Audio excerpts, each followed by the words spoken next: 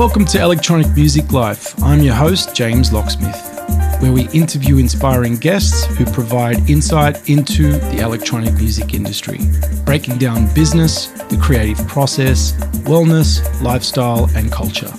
We'll reveal practical tools and tangible support on electronic music entrepreneurship and how to overcome its obstacles. Dexter Story, thank you for joining us on the show. I wanted to chat to you about a few things, and the first thing was about self-talk and our own inner language, the inner voice. The power of one's own language has much to do with one's own transformation and personal growth. When you were studying at Berkeley, you took a class with a Ghanaian master, Anlo Eve, the drummer. The Anlo Eve drummer, CK Ladzek. Ladzekbo, yeah. Yeah, and there was a student that inquired about the word beat and music time in in Ghanaian, or his native language, and that would seem to be and there was no meaning for them in his language, and that seemed to be a bit of a life-changing moment for you. Tell me more about that.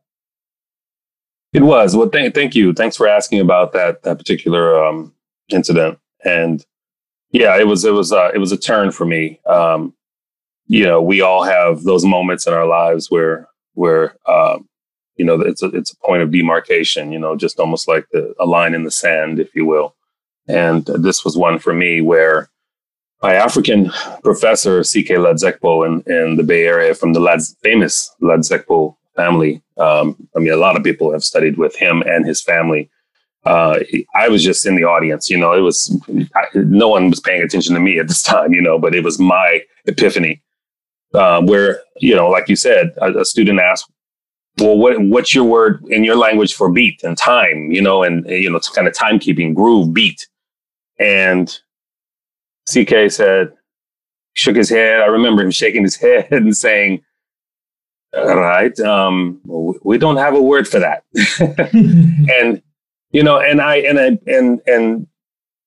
I say it was a turning point in my life, because at that moment, I assumed that everybody was on the same page about everything. You think that growing up sometimes, for me, it was a late epiphany. For some others, they may get it at 5 years old. Maybe I got it at 5 years old, but hearing it again, when CK said, we don't have a word for that, it had me realize that, all of this life is relative. Everything is relative. It's really our interpretation of something, and each one of us comes with that interpretation. But even on a cultural level, every culture comes into this, on this planet and forms around their culture and their community and their people, on their own terms. And, we may have the Western lens on everything, like how we other, in anthropology, historically, the othering. But it had me start to see things from CK's perspective. It had me start to see from another's lens. Some people call it, empathy. Some people call it, any number of terms, but for me, it was that moment where I said, oh, okay, so the way to learn this particular African music is not necessarily to come from it, from my perspective, from my lens, from the beat groove lens, but to listen from maybe a communal perspective, to maybe, enter into this music through a different door. And it's applicable to really every moment in our lives, that opportunity to see it from another person's view. Mm.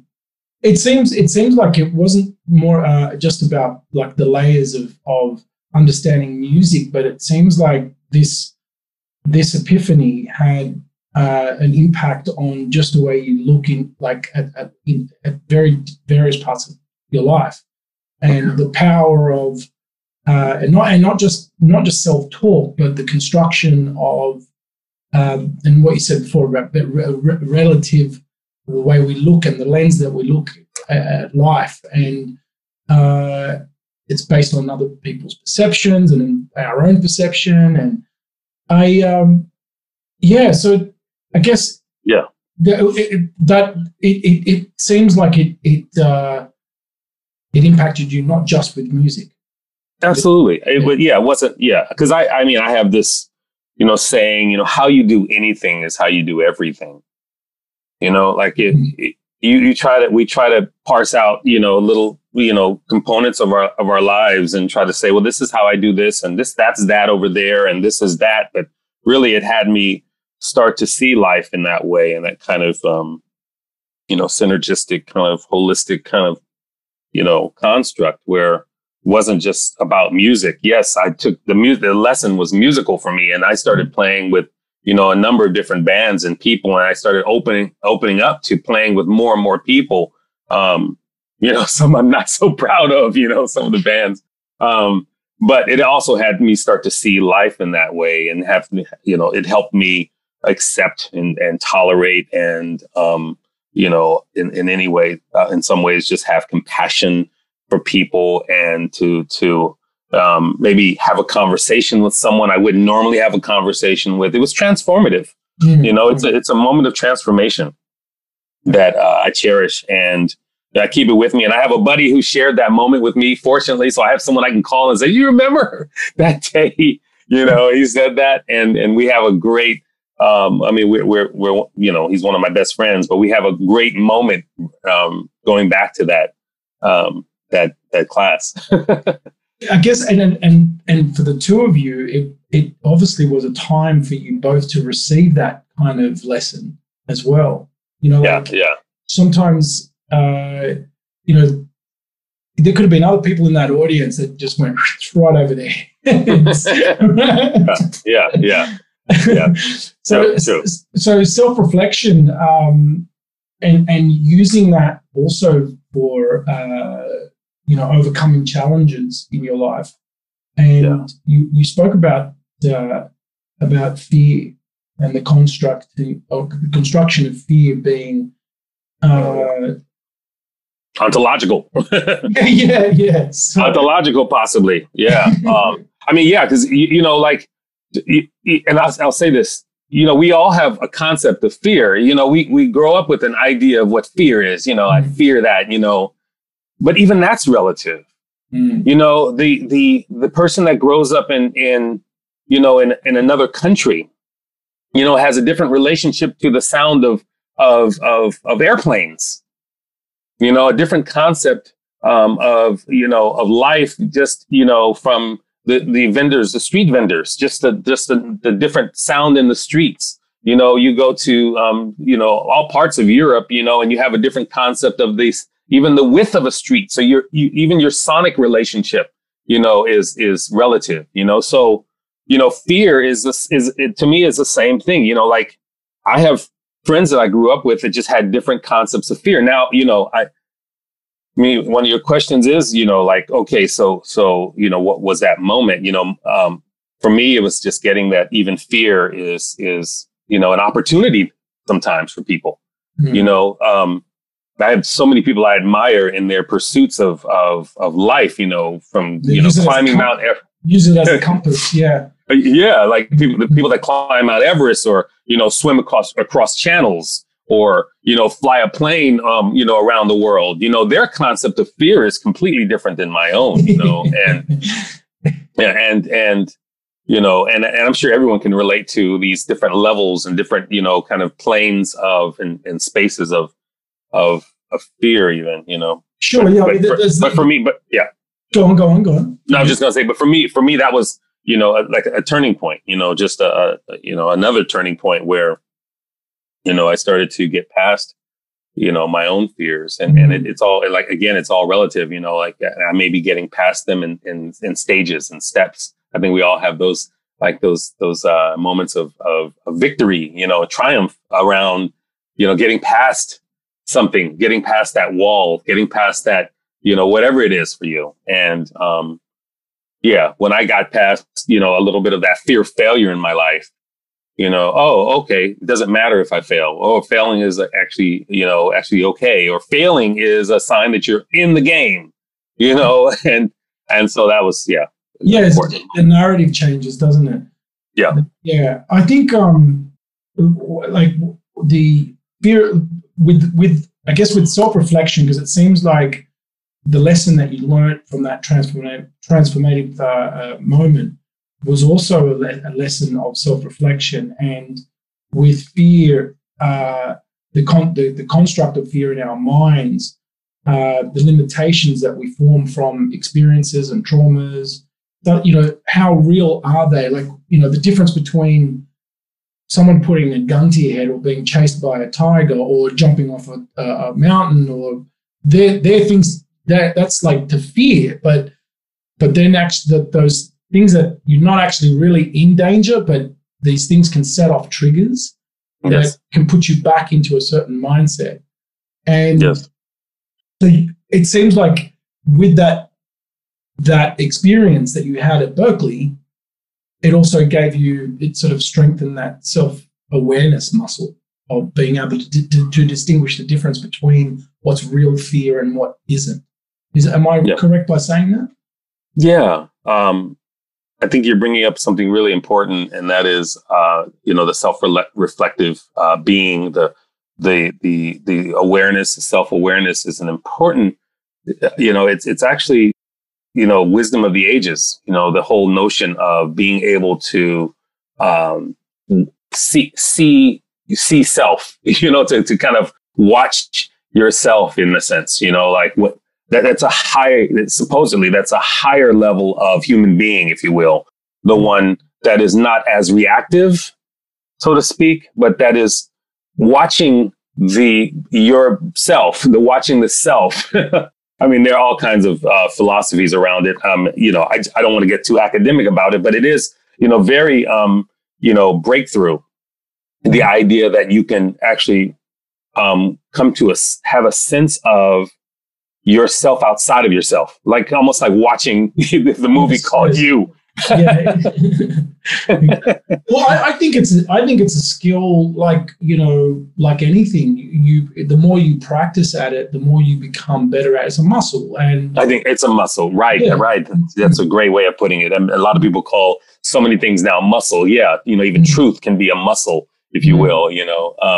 But yeah, it definitely is a possibility, to become self-aware. And these moments, the moment and I want to just clarify, it wasn't Berklee College of Music. It was UC Berkeley, University of California, Berkeley in Northern California. I went to school there and took music classes there. But anyway, but at Berklee, from my life as a child all up to Berklee, through Berklee, and through, my life, even up to this point, has been just, trying to build that muscle that you mentioned, of self-awareness. Because there are moments it's not absolute. It's not like you're just like, I'm always on, there are moments when you just kind of tune out and you become, your reactive self, your animal self, if you will.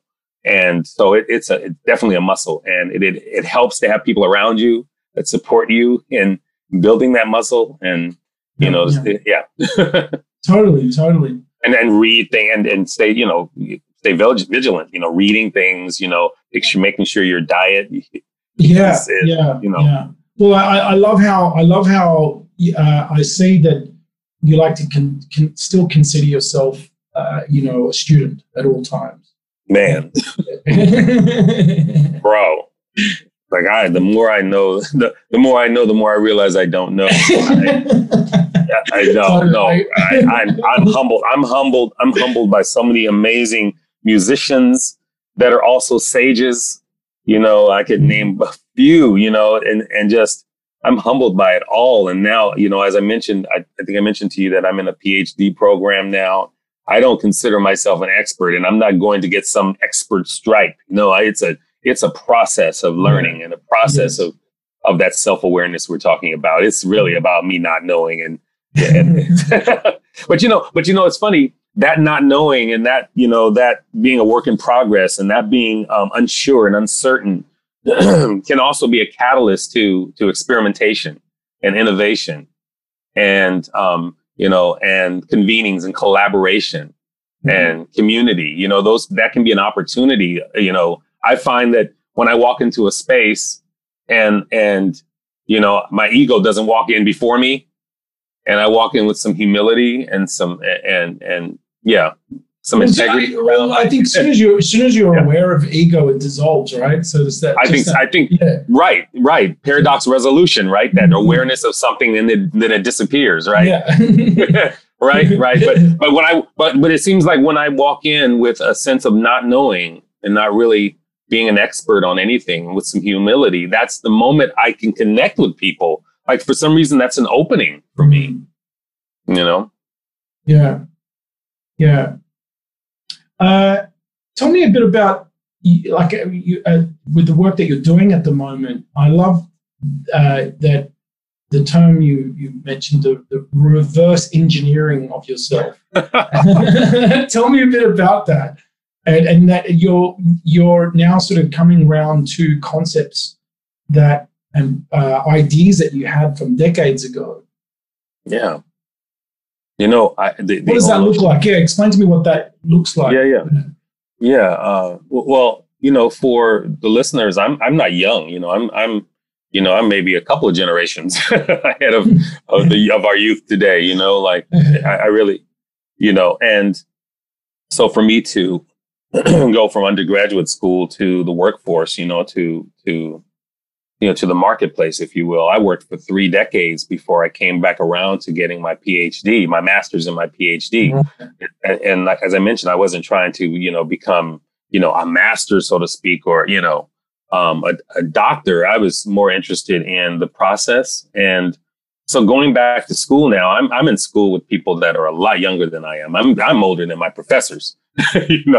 And I'm older than the chair and the dean and so I'm walking in with, first of all, that opportunity to kind of look at, my life in relation to theirs, but what's happening now is, I said reverse engineering because I'm coming across, some of the knowledge that I've had. Knowledge to me is something, it can be ephemeral and fleeting, you can forget things and at least I do. I mean, it's not like I'm piling something up in my brain. I'm really it's experiential for me. So yes, I have experiences, but sometimes the knowledge, they really, specific knowledge, and the details I've lost. So coming this reverse engineering, me kind of back in school, or even with this mindset of kind of this growth mindset, if I'm trying to adopt, is allowing me to see that I'm almost kind of,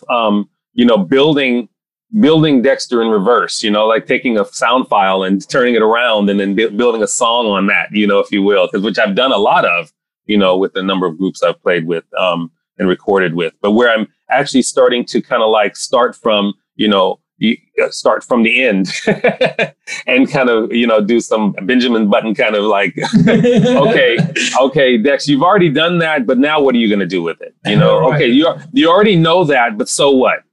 Okay, you've already experienced a lot of things. So what? Mm-hmm. How do you bring that into this space now where people maybe haven't had those experiences? Mm-hmm. You're a little older than people and you have a little more experience than people, but who cares? What? Okay, so what are you bringing to the table today? How do you enter into this conversation, this discussion, this, what do you write about now that you have maybe some experience on this planet? Right. So what? What can you, so what, not only so what, okay, so now what is your angle on this now? What's your, I'm sure you've grown. So now what's your angle on that material and that knowledge that you've already, that you already have, mm-hmm. Okay, you know what I mean? I'm pulling myself not to be, complacent. Right. In my own process, I've got. Do you think it's is it different from apart from fear, but also confronting societal conditioning as well? Is that part of this? Is that part of that process? Because are these things that are coming up to you with that reverse process? These things that are coming into your mind. And adapting to that mindset, is it generational sort of, or not generational, but is it more societal sort of things? Sure. Yeah, it includes all that. Our notions of hierarchy. Yeah, it confronts that. It confronts our notion of even our thoughts about being older than another person. How we're socialized in particular ways. I can relate to that, man. Yeah, right. It also invites me to create anyway. Yeah. Like, okay, now that you've gotten that, there's some power dynamics here. There's some, there's a particular, something at play here, regarding how you've been socialized. Okay, so, hey, how about creating something anyway? What do you create now though? What do you, what music do you write now? What do you compose now? What do you, and we're all going to experience it. Some of us, we live a little longer than others, but we all experience that moment of realization, or I would hope that we see, okay, wait, I'm no longer, my young self. I was watching, just very, current. I was just watching Justin Bieber on Saturday Night Live with Issa Rae as host, and I was blown away by his performance. But what I was really blown away was by his authenticity in the song choice. Yeah. He's definitely evolved, hasn't he? Like he's evolved, and I was proud of him. Yeah. Yeah, dude, you that inspired me. And never thought I'd ever say that I moved by a Justin Bieber performance, and not just his performance, but his way of being. Like, shoot, you've evolved, man, and thank you, because I'm inspired by that. But I think we all have that opportunity to kind of deal with ourselves and our lives, kind of in reverse way, if you will, kind of, and yeah. No, I can totally relate to this. I'm I'm going through similar stuff myself at the moment with I've been 20 years working towards a body of work with my music projects and how to sort of execute. And now I'm at this point where it's all come together and it's here. And I was like, all right, what do I do with all this now? Like, I got to all right, I got to represent. I got to right. Man, it's funny. You get to a moment, especially during this COVID moment, where you're isolated, you're in your home, you're in your space, and you realize you've got everything you need to create. God, you've got mounds and stacks of guitars and synthesizers and percussion instruments, and recording instruments. And you're like, there's no reason for me to go online and buy anything else. Sure, I can, I can use that as my crutch if I want to. I need to get that one thing, right? But really, there's a moment when you say, just create, just make something. Yeah. Use what you got, man. Yeah. Why don't you clap your hands on a track? Why don't you, just put something down, man. Stop. Yeah. It's definitely a sign of what's happening right now. Like, you can get so caught up. I think we're now tested because we're actually able to really see the distractions that we once had. We're now able to see them now so much clearer. Like usually, let me buy something on Amazon, or let me just, or let me watch Netflix. Right. Yeah, the excess, right? Yeah, it is. It's a crazy time, but it has given me that perspective. Like, wow, okay, you have it all. You have enough. I mean, look at all the books. Somebody, you got enough to read. Come on, bro. I got enough albums. I have enough vinyl to check out to inspire me. Come on. Go back to your catalogs. Oh man, and I could definitely go on and stream something on Spotify or any number of platforms. I have access to it all now. There's no excuse for me not to create. But I'm not saying that anyone's making excuses, because there's a lot of music happening right now.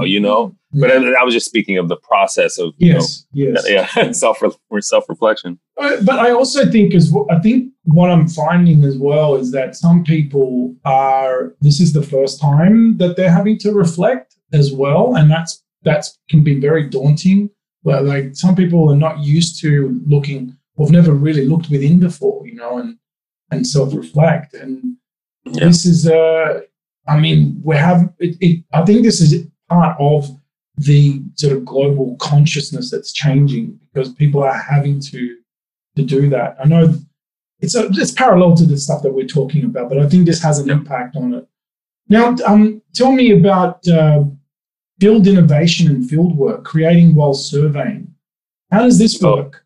Right. I find this fascinating. So you're creating on the actual while researching at the same time. Yeah. Well, I think, it's something that I'm not the first person to talk about doing field work, like participant observation. Sure. It's a concept. It's a thing. And what I am starting to look at for my own trajectory now, even at my age and my own process, is not giving up on one or the other. Really, it is kind of honoring both of those things in ourselves, like we talked earlier about, the othering that happens. I am looking at immersing myself in cultures that maybe I'm not as familiar with, or in musical situations that, may be new. And at the same time, I look forward to observing and noting and maybe, interrogating, and who knows, even writing, and doing a manuscript, an ethnology, if you will, ethnography, on my observations. I'm also looking forward to pushing myself to do something to compose, to songwrite, to build something, even if it's just, a set of pictures, a series of pictures, a documentary, any number of things from that experience of observing.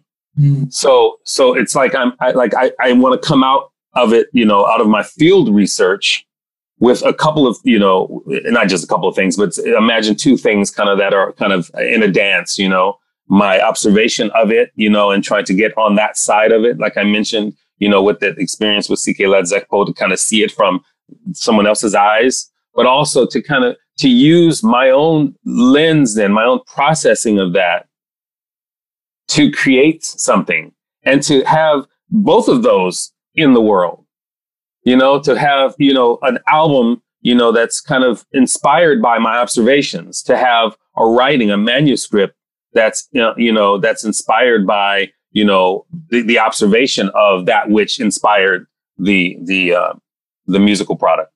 And that's the nature of fieldwork. Fieldwork is, I don't mean to say that fieldwork doesn't mean that I travel to, Eritrea, or, around the globe. I mean, fieldwork can happen right here in our home. Right. Like I stepped into Leimert Park last night, Sunday nights. I don't know if you heard of Leimert Park, but I stepped into Leimert Park last night at about 6:00 just to go get a juice, and it was lit. It was festival vibes, drummers, dancers, 5 sound systems, 2 literal DJs on the street, people eating, people watching, people observing. It was, that could have been field work right there. And I think there's a gentleman at UCLA who's doing field work on Leimert Park's jazz scene, the world stage. But this was something else. This was an entirely different. And I could have literally sat there and just taken notes on the experience. And then at the same time, I could have recorded something or gotten on the drums and became a participant of it and created something that I would maybe necessarily, release and send, diffuse around the world, if you will. But it was, if that gives an example of field work, localized field work. Well, that, what is usually your process? Do you have a recorder? Do you, take sound bites? Do you, or you said you take notes as well? Yeah, I mean, the number of different, now I'm really into sound bites. I'm into using my phone to record sound. Okay.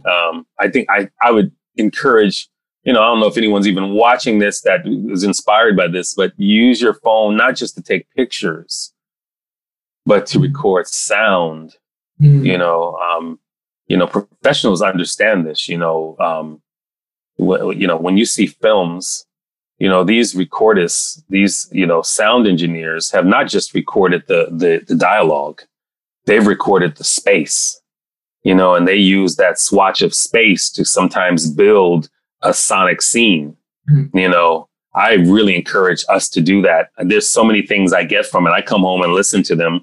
I'm like, wow, listen to this moment. Listen to how the hand drums went into the heavy bass heavy sound system, Jamaican sound system. Oh, listen how now you hear kids and the children playing in the background. Wow, and I do this all the time. Not just snapping shots, but taking sound pictures, if you will.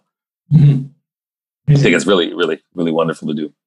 But the answer, because that's what, that's part of my process, recording. Right. Yes, I have, the H4n and I have some, gear that I use. Sure. Yes, I do use, my phone as a camera. I use my phone more often because it's distracting for me to walk in with the camera and my, the boom and I like it, having it be natural, so I like to be able to hold my phone in my hand as if, and record sound just for my own use. I haven't used any of this. I don't put this stuff on my records because I don't really have, necessarily the right to, if you will, because that's a whole different conversation too. Right. But it definitely inspires me. There are times when I've actually put a sound file on in my DAW and then recorded music to the sound bite. Because that inspires me, being in that space. Right. And so it's not necessarily used for samples or anything. It's to take that back to the lab and work from that. Like, grab what took your attention, and say, okay. Yeah. Get the emotion from it, what you feel. Oh, all of that. If I had been in the space with my instrument, what I have played, I might have been jamming out with, a quartet. I might have been doing something really synthy. I love that, man. And then you strip away the sound bite and you've got something that you created, parallel to a moment that you were able to capture. I love that. That's awesome. You have a few projects in the pipeline now. Have you worked out from the collaborative albums that you wish to produce or you're producing? Have you worked out who you want to be working with on these forthcoming albums? Thanks for asking. Yeah, I've released my last 2 records on Soundway Records. Yes. Miles Claret, shout out Miles and Alice and Paula and everybody at Soundway. I've been really blessed to have records released on that label, and I look forward to releasing more. Right now, there's an album that I released with Kindred Spirits that I'm actually going to now re-release through Soundway called Seasons. Okay. I remixed and remastered that. It was a collaborative effort with a sound engineer who just remixed things and kind of made it sonically updated, if you will. Okay. But at the same time, during this COVID moment, I've been doing some music with my partner, Carlos Nino. We just finished a record that I'm really excited about. Okay. And, man, I mean, I'm so excited about it. I don't want to disclose everything about it, but we'll be finishing it within the next, couple of weeks. And it's that close to being finished. And we're delivering it to the folks at Soundway for a first look. And it's more of a duet kind of collaborative moment with Carlos. And I'm really proud of it as well. I have, so that's 2, Seasons, re-released, the new record with Carlos. And then I have an album, my own derivative album, my kind of like East African sounding record that I'm piecing together. Like I feel like I have the record. There are just some people I want to put on it that I want to work with. And it's been tough during COVID to, I don't know. I just haven't felt as confident reaching out to people as confident about this record. But this is the one that's probably after the one with Carlos and Seasons re-release. Is this like a follow-on from the? It's about Bahir, yeah. It's a Bahir follow-up. Yeah, right, yeah. It's a follow-up, Wyndham Bahir, and then this one, yeah. And so I'm excited about this record as well. And there's some people I want to work with. Like there are folks, I want to do something with Georgia Ann Muldrow. Oh, that's my baby sis. Man, I just love. There's so many people. I manage Miguel Atwood Ferguson, so it's collaborative. We're all a community, but I can't wait to do more music with Miguel. Miguel is incredible. I look forward to working with, this. I already on this new record with Carlos. I worked with Randall Fisher. I just love Randall Fisher. He's a tenor saxophonist in Los Angeles. A young lion. But I would love to do something with Terrace. Terrace Martin. There's so many people I want to work with. Is this your wish list that you're telling me now? Yeah. I just had to throw out my wish list, but there's so many others. There's so many great musicians, and there's so much great music out right now. I mentioned Georgia because I've been listening to her record, Jyoti, and the Jyoti project. Wow. Jyoti. I just listened to it the other day. It's so amazing. I think she's just an amazing artist. She's connected. She's tapped in, man. Yeah, man. Yeah, she's tapped. Have you heard Joshua Johnson's album? Joshua Johnson, another LA based musician who plays alto saxophone and keyboards. Okay. He's actually the music director for Leon Bridges, I believe, right now, and his new record. Oh, wow. Okay. Take a listen to this. But there's so many other people, Henry Wu, and everybody's just releasing some bomb records right now. It's like everyone's been in their bunkers right now. Yeah. No, it's a good time, And I'm leaving out so many, amazing people and records I've listened to. But I'm excited. Dinner Party. Just so many. There's so much great music right now. Absolutely. I guess this is the positive of this world situation that we're in. Yeah. Dexter, it's been an absolute pleasure chatting with you today. You too. Fascinated by the way you articulate your music process and just your journey and the way you're a true artist. I love it. Man, thank you. I'm a work in progress. Thank you, though. Please tell the listeners where they can find you online. Instagram. So go to Instagram under my name, Dexter Story. At Dexter Story. Appreciate the support and the likes, if you will, and. I'm also on Twitter as Dexter Story. That's my name all over the place, but IG is kind of hang out there a little bit. I hang out there as Wondom Music too. Wondom Music. That's kind of a private. It's Wondom. Wondom is my band. The Windham Band. The Windham Band. Okay. Got it. So, but Windham Music is my little hidden site where I just kind of post pictures and interesting little things that I'm observing. It's my ethnographic site. If you will, but you could say that everything is ethnographic for people now, though, But yeah, the Instagram, Dexter Story, and then that'll lead you to everything else, as well as my website, dexterstory.com. It's just at myname.com, and I'll be updating on some new developments soon. But I appreciate all the support, and this has been a great conversation with you. I really appreciate the time. Yeah, thank you for taking the time, especially early in the morning in LA. It's all good. Great. All right, Dexter. Take care. I'll speak to you soon. Hopefully see you in LA one day soon. I hope to see you soon. Yeah, blessings everyone. Thanks, blessings all. Bye. Take care. Bye-bye. Bye-bye. Thank you for listening to Electronic Music Life. What were your thoughts? Please let me know. I love hearing from you.